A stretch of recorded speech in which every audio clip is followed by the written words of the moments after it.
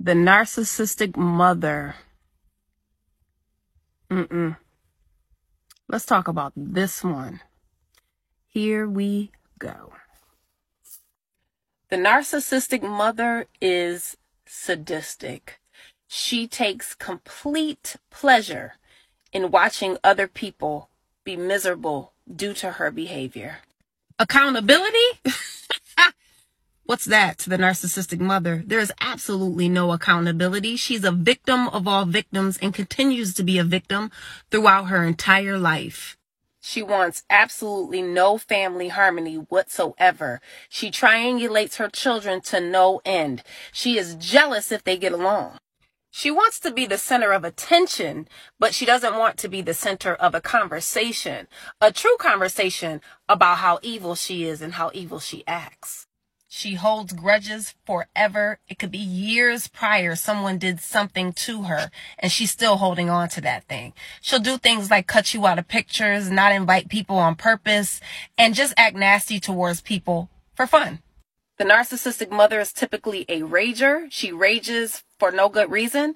She goes from 0 to 100. There is no in between.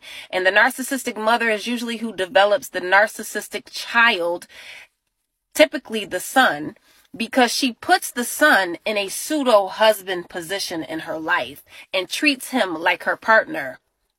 She always has a golden child and she always has a scapegoat child. She has a child that she favors in front of the scapegoat child, and she makes it known to the scapegoat child that she loves the golden child more than them. She's physically abusive, verbally abusive, emotionally abusive, psychologically abusive, spiritually abusive, just damn abusive. Always gossiping, always talking negatively about people, never has a good thing to say about anybody, jealous, envious spirit, the most jealous and envious spirit you'd ever want to see. She probably doesn't have any real friends. If she has friends, they're very surface, superficial friendships where what she does is talk about people most of the time. She feels absolutely nothing for herself. She doesn't love herself. She doesn't know herself. And her identity is involved in her children. She lives vicariously through her children, controlling them at all angles and ends. All angles and ends. She wants in on everything, but brings nothing good to the table. She wants to be in the know all the time. And if you're not keeping her in the know, she guilt trips a lot.